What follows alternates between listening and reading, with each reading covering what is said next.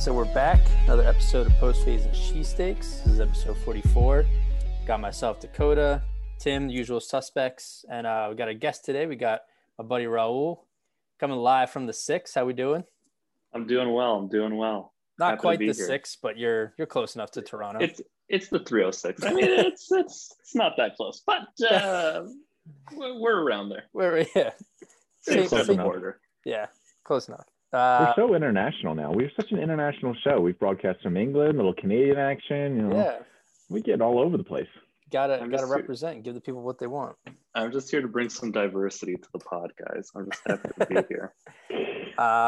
So for those who don't know about Raul, I wanted to give him some time to kind of go in depth with, he works for the Saskatchewan Rattlers, part of the Canadian Elite Basketball League. So I want to let him give a little education session for the fans. So go ahead, Raul. Floor is yours. Right on. So I'm part of the Saskatchewan Rattlers. We play in the CEBL, or the Canadian Elite Basketball League. We're a fairly new league. We're entering our 3rd season. So our first season was in 2019, where our team, the Rattlers, were actually the first ever champions, and we were able to win on home court in front of our home fans, which was fantastic. Love it. Yeah, it was awesome. And then last year, obviously, with the pandemic, we were actually the first professional Canadian league to return to play. So we did a little bubble tournament out in Niagara in Ontario.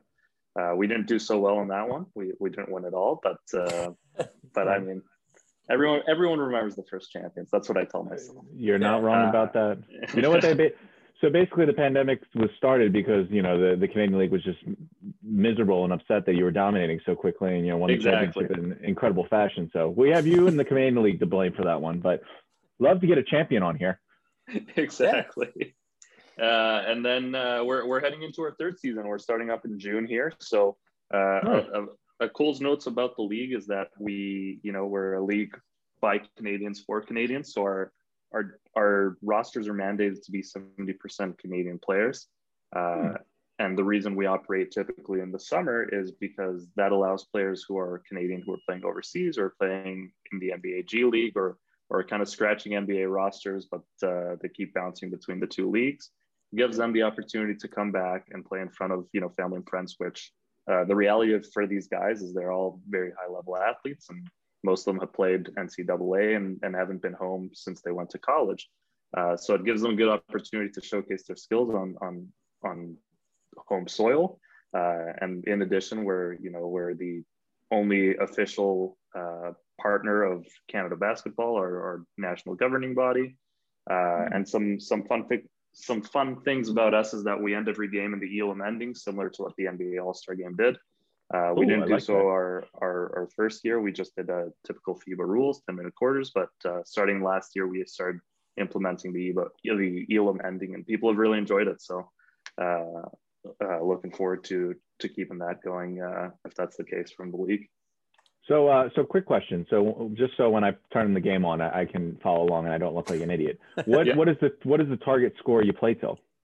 So with 4 minutes left in the 4th quarter, we turn off the clock, and it's 9 points above the leading team score becomes the target score. So if it's 80 to 79, the target score would be 89. Wow, I like that. That's electric. Yeah. It's our commissioner always says that every game ends with a buzzer beater. So it really brings more intrigue to those last few minutes. And I think a lot of the complaints about the NBA game is that there are too many timeouts, especially if it's close down the stretch. Yeah.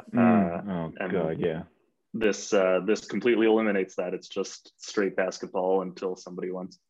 See, I love that. Especially one of the main things I hate, and you are right that 2 minutes of basketball takes an hour. They zoom past the first half. Forever. The last 2 minutes, get their TV time in. Now that every coach has a challenge and whatnot, like I swear some of these guys just call a challenge just to get a timeout in.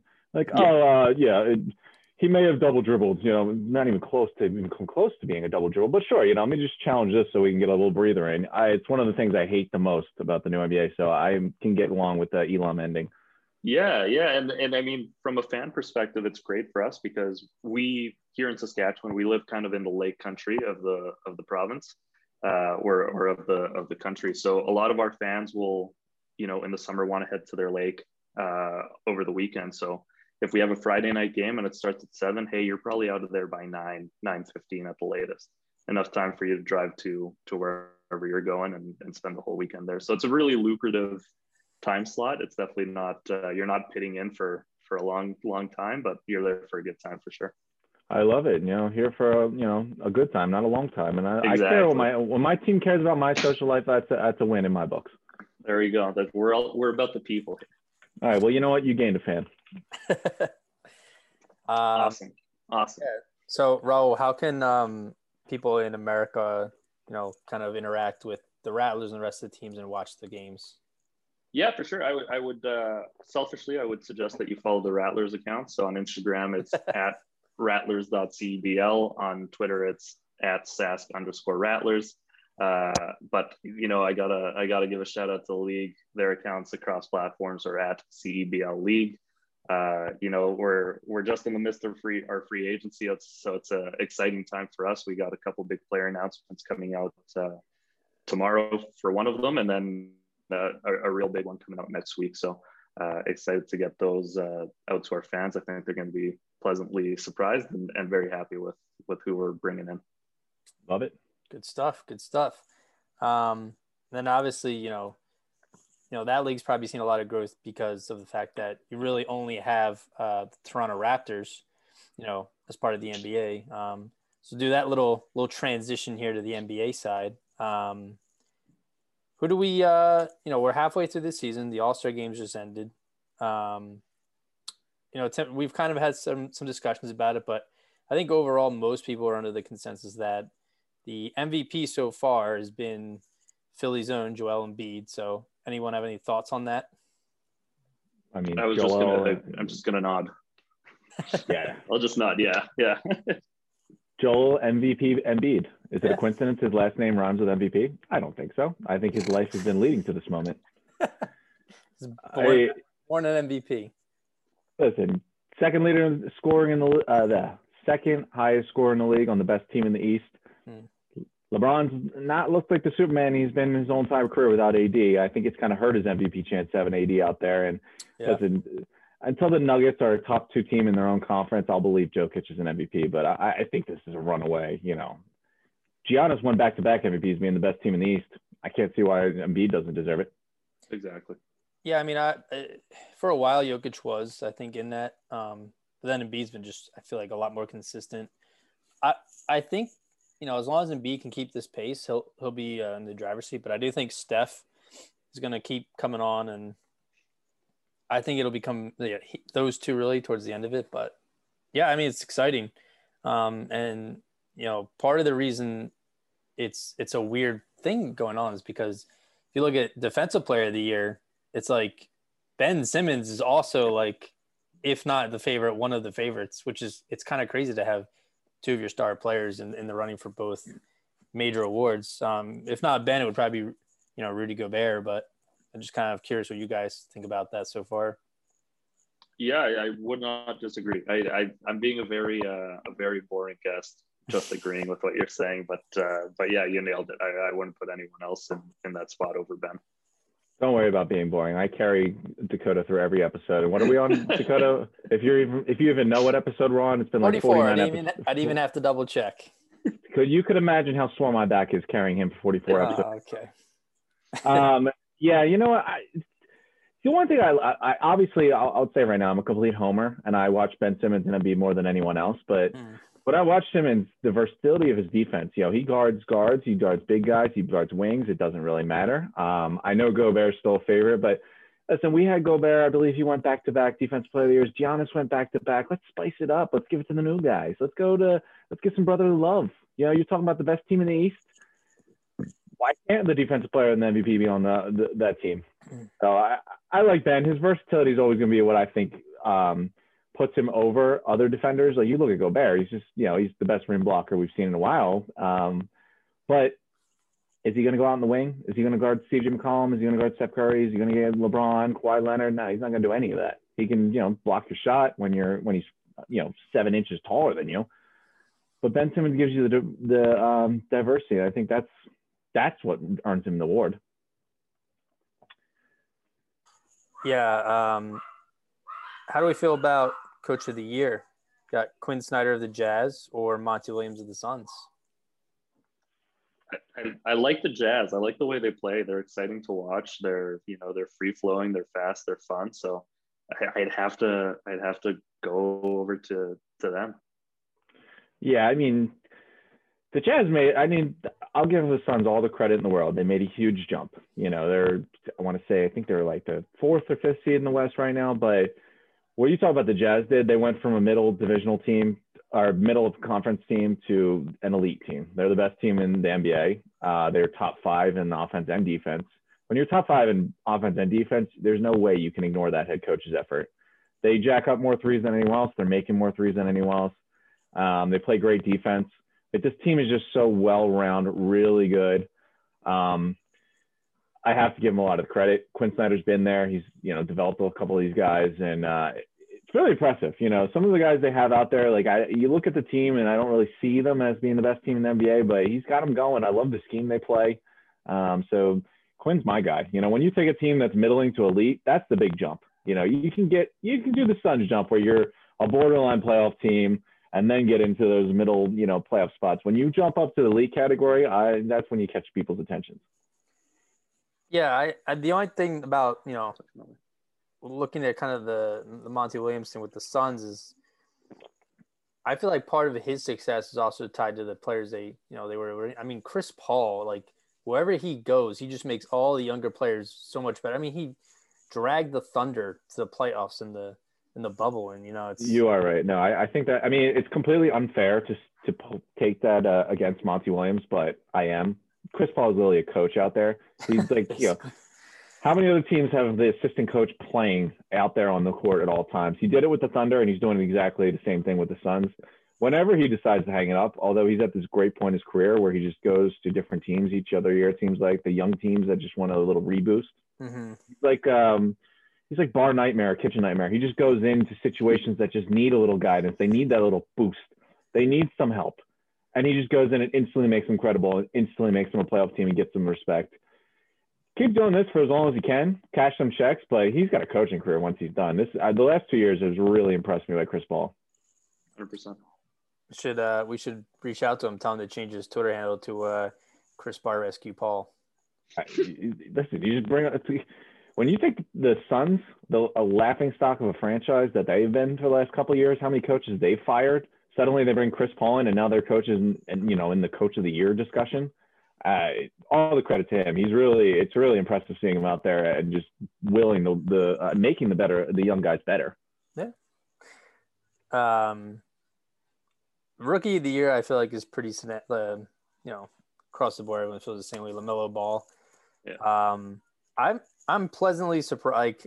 I feel like Lonzo was a bit of a disappointment, and the Ball family is kind of a joke because of their father. But I think LaMelo's played far over expectations. Just an all-around baller, honestly. I mean, he went Melo's a little, past his prime, but he was going toe-to-toe with him and, giving his signature threes and all that. I like the kid. I'm surprised. I'm happy that the Hornets have a nice piece there now. So I don't know if you have anything to add about it, but. Yeah, I mean, he's performed, I think, better than anyone expected. I think the only thing I would add is, will his route become more of a pattern with these young prospects, with these young stars of, playing a professional year, whether that be in the G League now that's a possibility or going to the NBL. I mean, the reality of the situation is the NBL in Australia is a strong, strong league. So for him to go over there and get a year of development when he was 18, 19, yeah, and then come into the NBA, I mean, it's no wonder that he's, I think, exceeding expectations. It's because he's been playing at a very close level to that for a year now. I agree. That was actually one of the things when we did our NBA preview. I said I liked LaMelo coming out because this guy's been playing professional ball for a while. Yeah. And I mean, you bring up a good point. I mean, the CBL is a lot closer to home now. The guy, he went to Lithuania to start his career. Do you think he wanted to go to Lithuania? No, he's like, let me go cash some checks and be a millionaire at 15 or whatever he was to start. I think he would love to go on to the CBL and show his talents off in a pro league like that that's close to home. But yeah, no, I agree with you. This is kind of what I expected when he was coming in. the guy's been playing pro ball for a while. He's been under the spotlight since he's been like 14, since Lonzo and his dad started making the headlines. Yeah. You kind of always knew LaMelo was the best coming out. His game fits the NBA right now so well. He's an incredible passer. He's really good shooter, but caught a couple of his games. I can't say that I'm constantly watching Hornet games, but his passing, that's what really impresses me, is like that some guys, like, it takes them a while to get that good. I know a lot of people get on Donovan Mitchell about taking that next level. It's like, it's great when you're awesome, but it's the next level is when you make your teammates awesome. Yeah. And LaMelo Ball had just walked in the NBA, and he's just making everyone around him so much better. And it's just, he's, energy to this franchise that needed it. So he's kind of, I don't want to exceed all my expectations. I did think he was walking into a situation where he was going to be able to put up some numbers and, hit the ground running. But it's been very impressive. He's been a very impressive guy. Go ahead. Oh, I was just going to give a little CBL university plug quickly. Because one of my favorite things about the league is that it's a league mandate. So our equivalent of the NCAA is called U Sports up here. And every team is mandated to carry at least one U Sports player, whether that's someone who graduated this year or someone who's returning to school again. So it's a pathway for these Canadian kids to, if you're a stud freshman, you could be playing 3-4 seasons of professional ball in the summer and getting that development in, and then going back and retaining your eligibility. It's just one of the things I enjoy about our league. So I do have a question for you, because you are easily the most connected Canadian basketball league person I've ever met in my entire life. So I have, but like this, like it's clearly become a trend. Like I could just think off the top of my head, RJ Barrett, Andrew Wiggins, Jamal Murray, I believe, even started in Canada. Yep. Like Canada has really, in the last couple of years, has become a hotspot for basketball, and I would have never thought that. I just figured everyone played hockey, cared about hockey, and basketball was the last thing that crossed their mind. No, I think in like the entire country, I think it's the second fastest growing sport. Is it tied directly to the Raptors win a couple of years ago? Yes and no. I think the Raptors' resurgence when they started making the playoffs consistently really helped aid that. But I mean, we're seeing hotbeds pop up in Montreal and in Quebec. In British Columbia. Obviously, Toronto produces an immense amount of talent. So it's become definitely a hotbed. I think it's the outside of the United States, Canada supplies the most amount of NBA players as a country. So it keeps growing, and we're becoming that pathway for guys to play at home. And at the end of the day, what I say is there's 14 spots over 30 teams. The reality of the situation is you could be extremely good and not be in the NBA just because the chances are so limited. So there's talent all over the world, and it's just a matter of finding that talent and bringing it to Saskatchewan or bringing it anywhere across the country to show it off. Of course, it makes sense. And I mean, like we talked about LaMelo Ball, I know we've heard guys that go to China, Australia, Lithuania to go play basketball. You're going to tell me they don't want to play in Canada instead of going all the way on the other side of the world? Yeah. Exactly. Yeah. Yeah. The one last thought I have on LaMelo, I do feel like I'm not going to say he's a better player than Zion, but I feel like he has been a lot more impactful to his team than Zion has been, especially this year. I feel like Zion, I mean, he was in the All-Star games, but he's not this groundbreaking, elite level superstar we've been, come to believe. Because I mean, I was watching it was like a Twitch NBA, I don't know, there's two guys were talking, but they were talking about, like, someone asked them about Zion, like, where does he fit in these, NBA rankings? And they started listing off all these players, and they got to about like 15, 16, 17. And they're like, yeah, I think Zion's like right in the 8, like he's top 20, but he's not, this top 12 talent right now. And is that a product of the team he plays with, the lack of talent around him, or, coaching? Is it himself? I still think there's time for him to develop more, but I mean, for Ball, it's looking a lot more promising than for what Zion has been seeing so far. Yeah, I mean, the hype from Zion kind of wore off a little bit with LaMelo Ball, but I'm not going to crap on the guy. He is averaging 26 a game, and that's, he's right above James Harden in scoring. So that's a, a notch in the feather. But I mean, I think it comes back to what we're saying is Zion was a freak of an athlete. You know, he's always been a freak of an athlete. His game wasn't polished. You know, he missed a bunch of time in college with, or his shoe exploded and he hurt his knee. LaMelo's been playing professional ball. You know, he's just developed. He was ready to take this.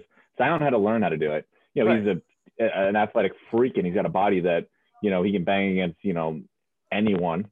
So, you know, he was going to be fine, but I think it's just polishing the game that'll get him along there. But with LaMelo, it's already been polished and his game fits so easily into this NBA. And I think you can go back to what you said about Donovan Mitchell. I mean, the thing is, LaMelo's making the other 4 guys on the court with him look better. Oh, easily. And I don't know if that's the case with Zion. Again, I think he's an incredible athlete and he's definitely dropping buckets left and right. But can you say that he's facilitating as well? And I know it's a different position and different roles and responsibilities, but, you know, for today's NBA, you really need to be kind of that 5-tool athlete. Oh, I 100% agree with you. The passing with him has really just impressed me. That stuff that like that takes a while to get. I know. I mean, LeBron, I would say he's probably the best point guard or passer in the league right now. And I don't remember thinking that until he got to the Lakers. Like his ability to see the game, his IQ is incredible. And that, you know, he's always been amazing, but that's something that took over 15 years to figure out. And LaMelo Ball's showing it right away. Like, you know, not to that level, but he's got it. You know, there's guys still trying to figure that out, but he's got it already. Yeah, exactly. You know, for Zion, it'll just come. He's got to get his game. But, you know, he's so athletic and so freakish that he'll be dominant whenever, but it's getting that next level. Yeah, I definitely think the experience and progression is definitely a factor in all that. And then the last 2 awards would be 6-man and most improved. I think 6-man is pretty obvious. Jordan Clarkson out with the Jazz has been pretty runaway with this 6-man award. And then Julius Randle of the Knicks, I would say, for most improved. The Knicks are 4th, 5th in the East. I don't know what they're doing. They want to win, apparently. So they woke up. Yeah, woke up and chose victory, apparently. But Listen, yeah, I mean, he's playing well. I mean, give him credit. He's been in the league for a while. He's finally putting it all together on a team with a lot of young players. So, you know, time will tell. That is another coach of the year candidate. What Thibodeau is doing with the Knicks cannot be, you know, just excused. Like, you know, Julius Randle is having a hell of a season, all-star, well-deserved, and I do think he is the most improved player as well. But that's not a roster that's just oozing with talent. You know, this team wasn't very good last year. Thibodeau came in, got them in the right system, got them playing well, and they're looking to be in the playoffs. And if you're an all-star on the Knicks and your team is about to be in the playoffs, you better win in some kind of award. Figure out something to give him because that is an incredible accomplishment. I looked at this. He's averaging like 23.9, I think it is. The most by any Knicks player since 2014 season when Carmelo had 24. So that just tells you he went to a place where no good basketball or, you know, happiness comes from and just gave the New York fan base credibility and something to actually look forward to. So it is impressive. You know, you could put the Knicks team down as the most improved as well. Yeah, definitely. Any thoughts on Clarkson? I have nothing to add there. Yeah, I'd agree. Yeah. He's instant offense. He's the one guy I think in the league that I would give anything for the Sixers to have. Just have a guy like that that can come off the bench and just score at will. I mean, I don't see Jazz just parting ways with him when they definitely need him too. But well, yeah, of course not. But you know, dreamers can dream, right? Yeah, I mean, I was never super high on him, and then you know, this year he's just been a monster. So a lot of young players are really showing up. I mean, Clarkson's been in the league for a bit now, but some younger players really, you know, showing out. Part of it could be some of these teams were resting if they weren't in the bubble. Some of them took the bubble as, you know, a chance to get more experience. And so it's I mean, the games have gone well. We haven't had too many postponements so far or any real bad changes. So it's looking good. Finals they start end of May is when the playoffs start. So, I mean, we're getting there. It's going to be coming up close. I will say just cut you off real fast. It's interesting, like you're talking about Clarkson and Randall. Like, I think both of them are kind of putting it together now.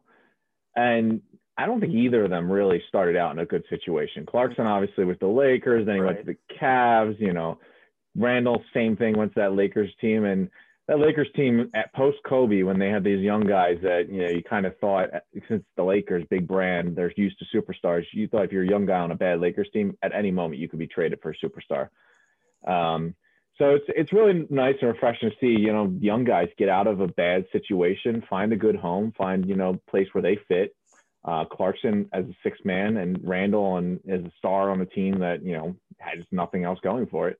And they're really flourishing and turning the careers out. So it's nice. It gives, you know, shows you going to the spot, your first spot. It doesn't have to work out, and, you know, you still have find success elsewhere. Exactly. On that note, so, you know, we are at the midway point. Who do we like for the finals?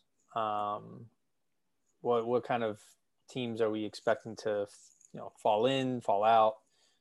What's your outlook so far? I mean, the Sixers are looking good. Yeah. Sixers are looking good. It pains me to say it as a Raptors fan. I don't think we're going to go too deep this year. That's okay. You know, we've had our moment in the sun. Yeah, I mean, the Sixers look good. It's tough to count out the Lakers in the West, right? I mean, we kind of alluded to it earlier. How long can the Jazz keep it up? Will that, you know, maintain over the playoffs? And honestly, like, I think the Nuggets, once they get into the playoffs, are a dangerous team as well. So it's yeah, it's gonna be fun. That's all. That's where I'll leave it. I'm still, and I will give the homer label because, you know, I'm going to root for my team regardless. I still like the Sixers coming out of the East. That Blake Griffin move to the Nets isn't the most ideal thing for Sixers fans. I mean, they got more offense for the Nets. The Nets defense is still pretty ass, but yeah, but you know what? If you're scoring 180 points a game, you probably don't need defense.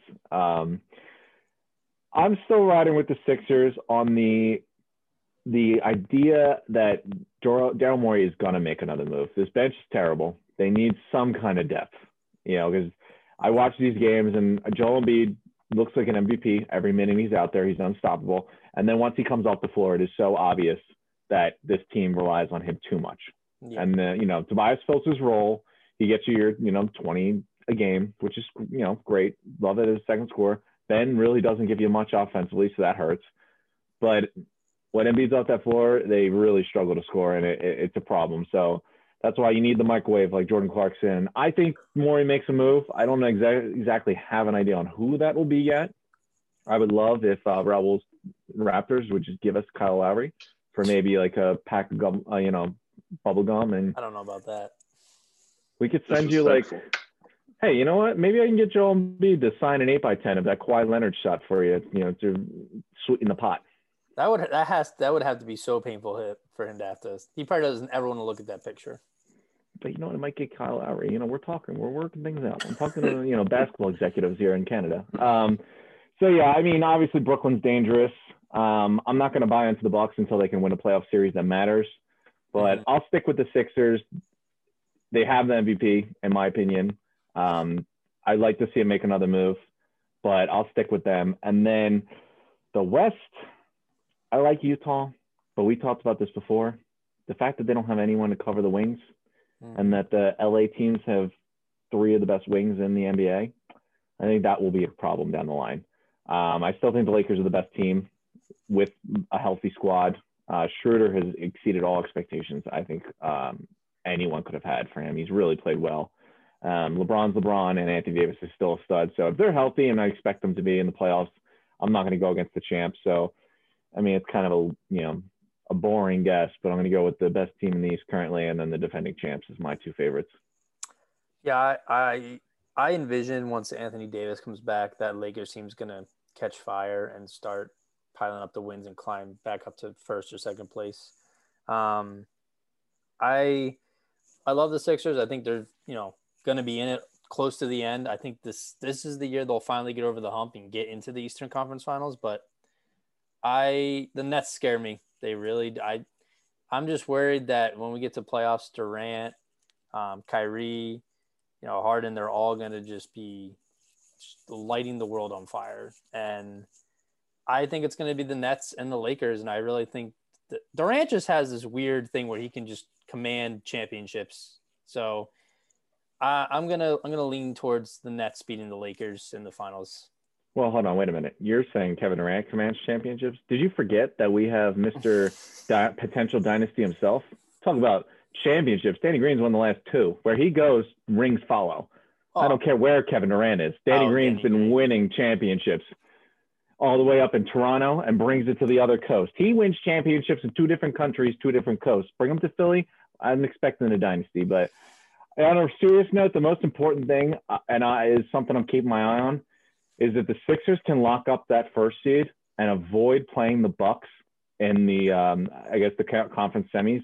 Mm-hmm. Let the Nets and Bucks fight each other. Yeah. And let the Sixers, although, as it stands, will probably get Boston, which is just proves to be Philadelphia's kryptonite. But let Brooklyn deal with the Bucks, and then let's see how that goes. I don't want to deal with the Bucks in the semis. I'd rather see the Nets do it. I'd rather just let them figure out how to stop Giannis without, no one on that team being capable of playing defense. But that'll be the big topic. And they are up a half game right now, but they got to get that first seed if you're the Sixers. That's going to be really important because the Bucks in the semis is not something the Nets or the Sixers want. Fair. I don't really have anything else to add to that. Did either of you watch the All-Star games this weekend? I watched the skills comp in the first half, and then tapped out. The Tim Hortons Briar is on, which is a national curling competition. So that took my attention. I can't blame you. Tim, did you watch any of it? I mean, the Olympics are coming up, so the curlings must be getting legit. Exactly. It's electric. It's electric. Yeah. I mean, I've been scrubbing a lot of floors recently, so I don't want to say that I, have potential in the curling game, but I'm saying there's worse out there. But, I got to stay loyal to the home country. So maybe I'll catch a Canadian team in the Olympics this year. You know what? I didn't to be honest, I forgot it was even on. I caught the last 3 minutes. I saw Steph Curry miss the game winner, and then Damian Lillard go and drain it from half court. Mm-hmm. So that was kind of fun. The All-Star game's never really been something I really cared too much about. When every player is talking about how stupid it is to have an All-Star game, and then both Sixers All-Stars were ruled out 30 minutes before the game. That kind of killed all excitement for me. Mm-hmm. But, it's on the up and up. We talked about the alum ending. I thought last year's All-Star game was probably the best All-Star game I can remember personally. Yeah. That last sequence where they were actually trying and wanted to win was pretty exciting. That's what you dream of in an All-Star game. But, I've never been a huge All-Star guy. I like the skills comp, though. Yeah, I don't know. It's a very hit and miss for me. The game itself was – I wasn't paying attention at first. I had it on in the background, and the first quarter ended, and then the second quarter started, and the score was back to 0-0. And I was like, did I miss something? Why is it score reset? And I was like, oh, they add up the totals, as they go. But Team LeBron basically was just dominating most of the game. So LeBron's already, patting his GM and coaching, resume. Hey, All-Star teams every year. An incredible GM. The one thing about the All-Star game I didn't understand is that Kevin Durant was a team captain, and he was ran the team, picked the team, mm-hmm. but everyone knew he wasn't going to play. And then 10 minutes before the actual game, they switched him off for Mike Conley. Why don't we just do that before? You let the guy pick the team, he's not even playing. You hype this guy up. It's Team LeBron versus Team Durant. Kevin Durant's nowhere to be found. Yeah. It was all right. I mean, the fun thing about it is that players would it was Steph and Dame, I think went back and forth and just both drained near half court shots. And I was just spitting out my water because it was just ridiculous to see. But Giannis won MVP and he was on fire. Didn't miss a shot, 16 of 16 for 35 points. He was hitting threes. They were doing alley-oops and having fun. So, I mean, it's still an interesting game. Sabonis won the skills challenge, which is to me it's a weird all they do is they jog through while they're dribbling, and then do a layup and then shoot a three. Like, it's so boring. I feel like you could do so much more with that. I feel like if you actually tried the skills challenge circuit, you would fall over. I feel like it's something that's a lot more difficult to do than it is to watch. I've participated in half-court shot challenges, never won, but that's a little harder than. But you've tried, yeah. I've tried. It's totally me. I underestimated your athletic ability. You always do. The 3-point contest was good. Steph, I think it was the first round. Steph missed like the first 2 or 3. Like the first rack wasn't that great, and then he just like became a fucking robot, and he made like almost every shot after that. Like he's insane. The dunk contest gets worse and worse. It was probably the worst dunk contest I've ever seen. I mean, the one a couple years ago with Gordon was pretty good when he got robbed because Dwayne Wade doesn't know how to count. But yeah, Onfrey Simmons won, or Simons, however you say his name, because he almost kissed the rim. Like he went up for the dunk and then like tried to smooch it, but didn't actually because doesn't obviously want to get a bit lip or whatever. But that sounds like something like in middle school you hype up. Like I almost kissed her. Oh, bro, you're awesome, man. Like you're the coolest thing I've ever seen. He got real close and then like faded away with his face. Yeah, I was like almost there. She turned her head and pushed me away, but I was almost there. Yeah, they were. It was a lot left to be desired. So that was super a letdown. But it got me to thinking, I don't know if you guys had any favorite all-star memories of the past, but it reminded me of the year 2006 when Andre Iguodala got robbed of the championship by Nate Robinson. Oh, yeah. I do remember that. That was good. And the funny thing is, like, to my knowledge, nobody's ever tried to reenact this dunk that he did I think it was the second round, where he had AI throw it off the back of the backboard. So he's not even on the court, he's behind. Mm-hmm. AI came from behind, went across the other side as he's in the air, catching it, flipping it backwards while also not getting a concussion and smacking his face. I'm like, even Steve Kerr said it was like the best dunk contest dunk he's ever seen. And that couldn't get him the dub, but it's tough. That was, listen, Ray Robbins is what, 5'8"? You're already at a disadvantage. The fact that he dunked the ball, I think, had everyone giving him 50s. Exactly. Yeah, but that was that I really miss, because that's my thing. Is like I feel like why are the NHL, MLB, NBA All-Star games in the middle of the season? It doesn't make sense. For one, you made an All-Star based on how well you played for half of a year or half a season. And two, it's in the middle of the season. Like if someone they don't want to play because they don't want to get hurt. I guarantee if it was like the NFL does, like a week before the championship, I feel like a lot more good players would participate in these skills challenges and the dunk contest and might actually care a little more. But I don't know whoever decided that every sport was going to do middle of the season All-Star games. I don't know why that's a smart idea, but All-Star break, I mean, I get the break part, but it's like it's like reading week for athletes. Yeah. I don't understand it, but everyone gets a break except the superstars.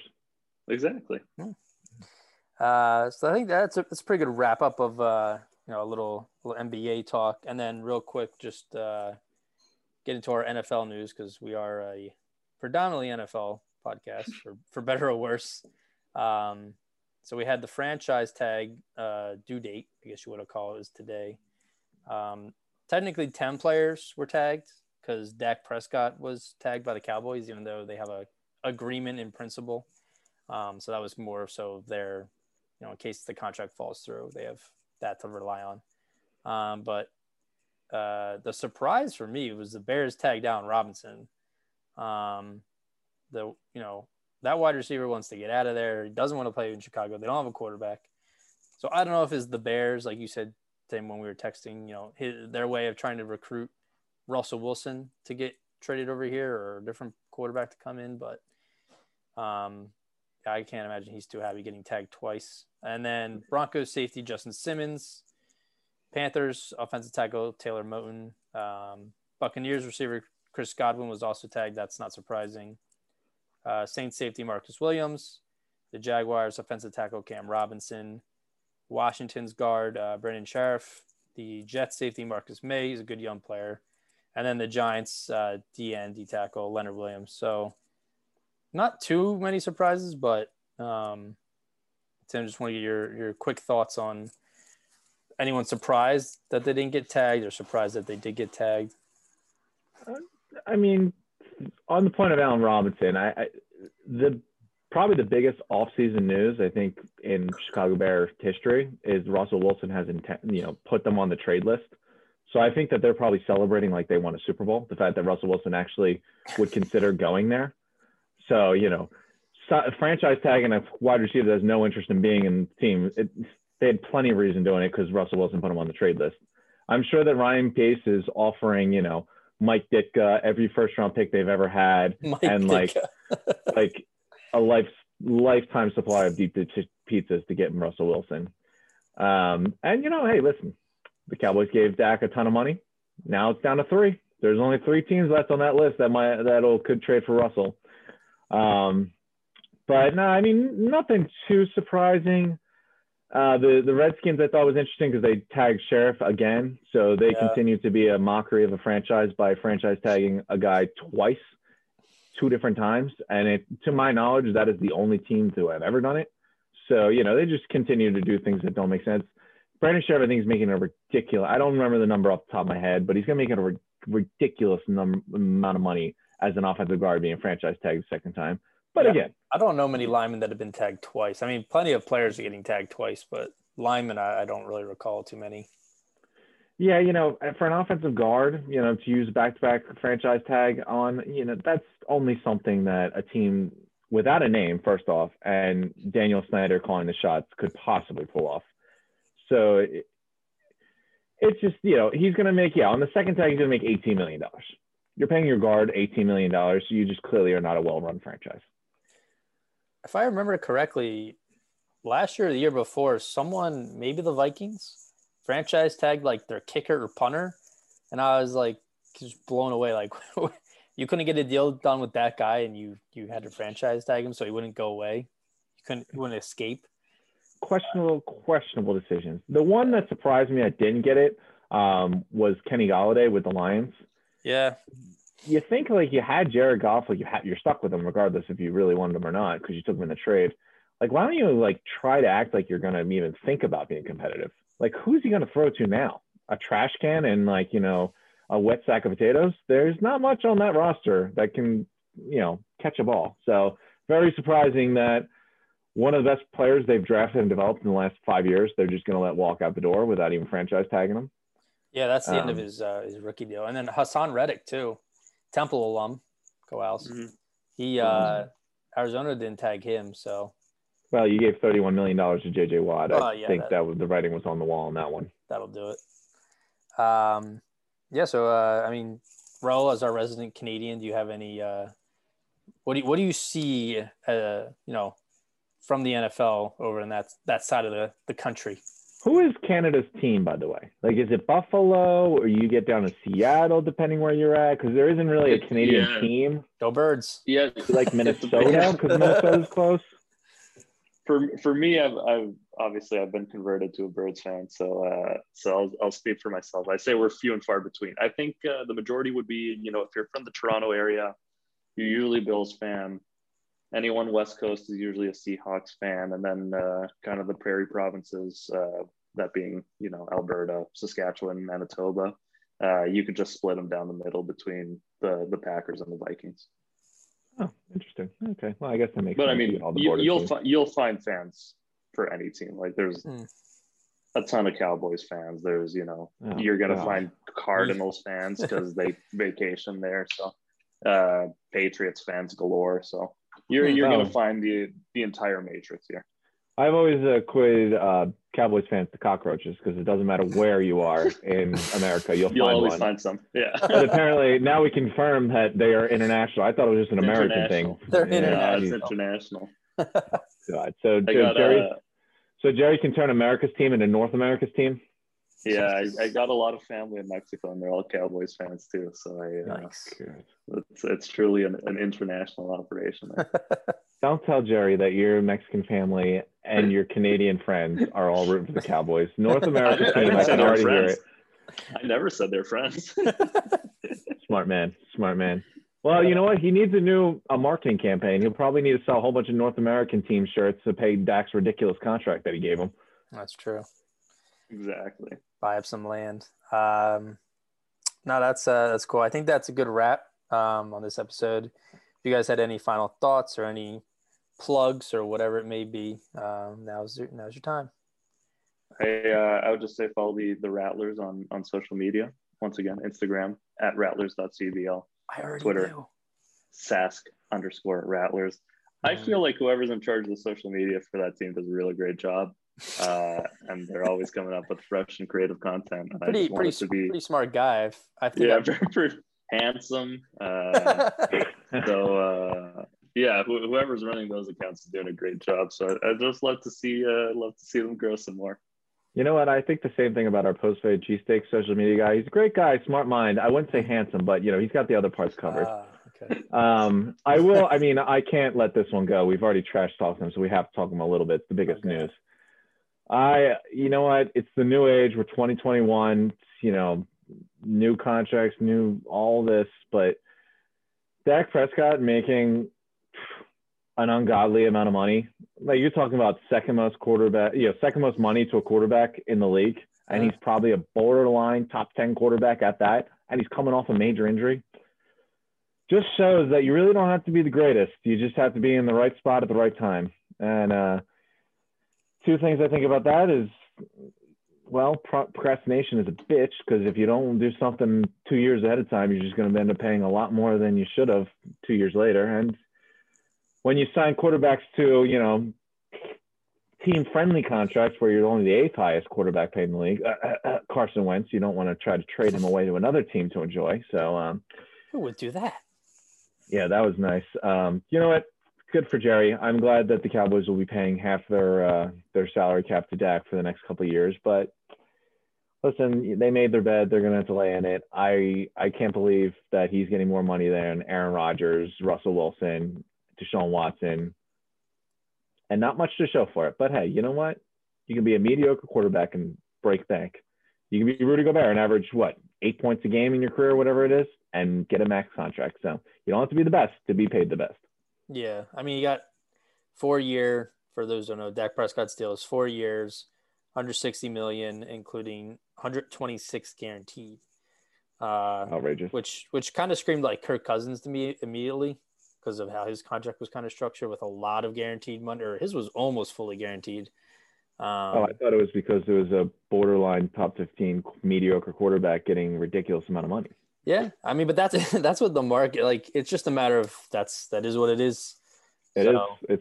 It's just the time and place. You don't have to be the best. You just have to be playing quarterback in 2021, and you will get paid a lot. Well, exactly. It's supply and demand. You got to overpay if it's the best product out there. So, hey, listen, I'd like to see how the Cowboys do with the, a quarter of their cap going to Dak Prescott, and see how that, works out for them. I don't think it's worked out for any team that's signed any of their quarterbacks to these ridiculous contracts. You brought up Kirk Cousins. What did he do? His contract, I believe, just ended, or he's in the last year. Yeah. What does he have to show for it? They went to the NFC Championship game with Case Keenum, went and broke the bank for Kirk Cousins, and haven't even come close to sniffing it since. But hey, we digress. Another day for another dime. And Jerry Jones continues to make the moves that he does. Yeah, I would say the Cowboys are my least favorite team across any league, any sport by a mile.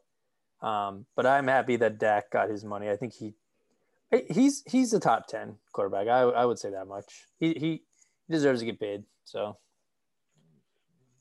borderline top 10, you're getting paid the most money in the league behind only Patrick Mahomes. Hey, listen, that's not me talking. That's you talking. I'm sure whoever gets signed next year, it'll be even more. So, you know who had a party and celebrated? Lamar Jackson. Yeah. And he's like, damn, I've been to the playoffs more times than Dak. I have an MVP. I might get a part of it. He'll probably be as high as Mahomes or higher if that's possible, but we will see. We'll see. Yeah, we'll see. It's a wild time. It's a wild time in the NFL. Money's flowing, money's going. And other teams in the league are releasing players left and right to get under the cap, and then Jerry Jones is over here signing quarterbacks to, you know, money that could buy an island. But hey, here we go. Hashtag money swelling. I'm going to tweet that. Sure. Yeah, I don't know. Okay, we'll go with that. Nothing else, though. Just that. Just no context. Just money no quote tweets, anything else. Just money swelling. Yeah, maybe I hyped up the Post-Fades social media guy a little bit too much too early. Yeah, dangerous. He's doing his best, whoever he is out there. All right, boys. I think that was a great discussion. Raul, it was nice to get some insight. Yeah, happy to come on. I'm open anytime, you guys. I'm happy to be your Canadian correspondent. There we happy go. to have you. We like it. We need a correspondent up the north. So, cross all the borders. I'll bring the diversity, guys. I'm here for you. I love it. Love it. So nice to meet you, my man. It's a pleasure to have you on. Well. You're always welcome back. Thank you guys so much. It's been a great evening for me. Love it. Go Knights, baby. The real champions of the American Conference. No one cares about the UFC Knights. They're all the way down in Florida, buddy. Yeah, winning. That's what they're doing. Okay. All right. All right, Talk later. See ya. Take care, guys.